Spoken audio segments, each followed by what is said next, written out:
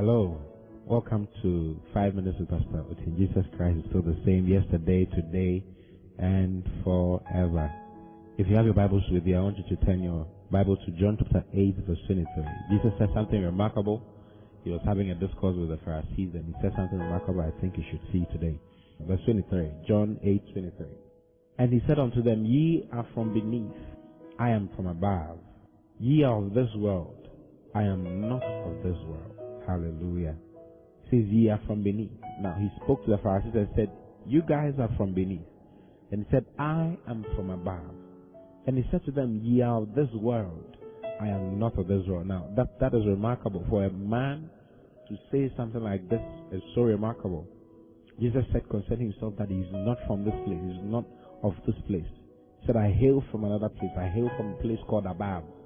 And it's so remarkable that in John chapter 3, verse 3, when Jesus was having a discourse with Nicodemus, he said something similar. He said in John 3:3, he said, Jesus answered and said unto him, Verily, verily, I say unto you.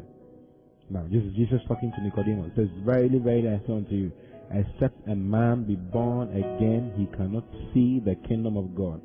Now, that is remarkable. He says, except a man be born again. Believe it or not, the word born again is derived from a Greek word which means to be born from above. Now, the Greek word is genao anoden. The word born is genao, again is aben. You see, and the word anoden actually means from above. So it could read like this. Verily, verily, I say unto you, except a man be born from above, he cannot see the kingdom of God. Now, when you read in 1 Peter chapter 1, verse 23, the Bible emphatically makes us know that we are born again. When we see Jesus, the Lord and personal Savior, you receive the life of God into you, and you become born again. And to be born again means to be born from above. Now, 1 Peter 1:23 says that being born again, it says we are born again, not of corruptible seed, but of incorruptible. Hallelujah. Then it says, by the word of God that lives and abides forever. So we are born again. We are born from above. So we can say exactly what Jesus said.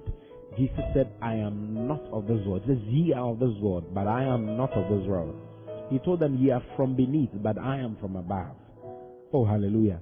Brothers and sisters, we come from another place. We are from above. And above actually means heaven. Jesus was talking to Nicodemus in John chapter 3, like I was telling you. And in verse 13, he said something remarkable. Again, he said, And no man has ascended up to heaven, but he that came down from heaven, even the Son of Man which is in heaven. You see, even the Son of Man which is in heaven. Jesus was sitting here on earth, but he said he was from heaven. He says, No man has ascended up to heaven, but he that came down from heaven, even the Son of Man which is in heaven. Now, above means heaven. The word anoden also means heaven. It means above, it means heaven.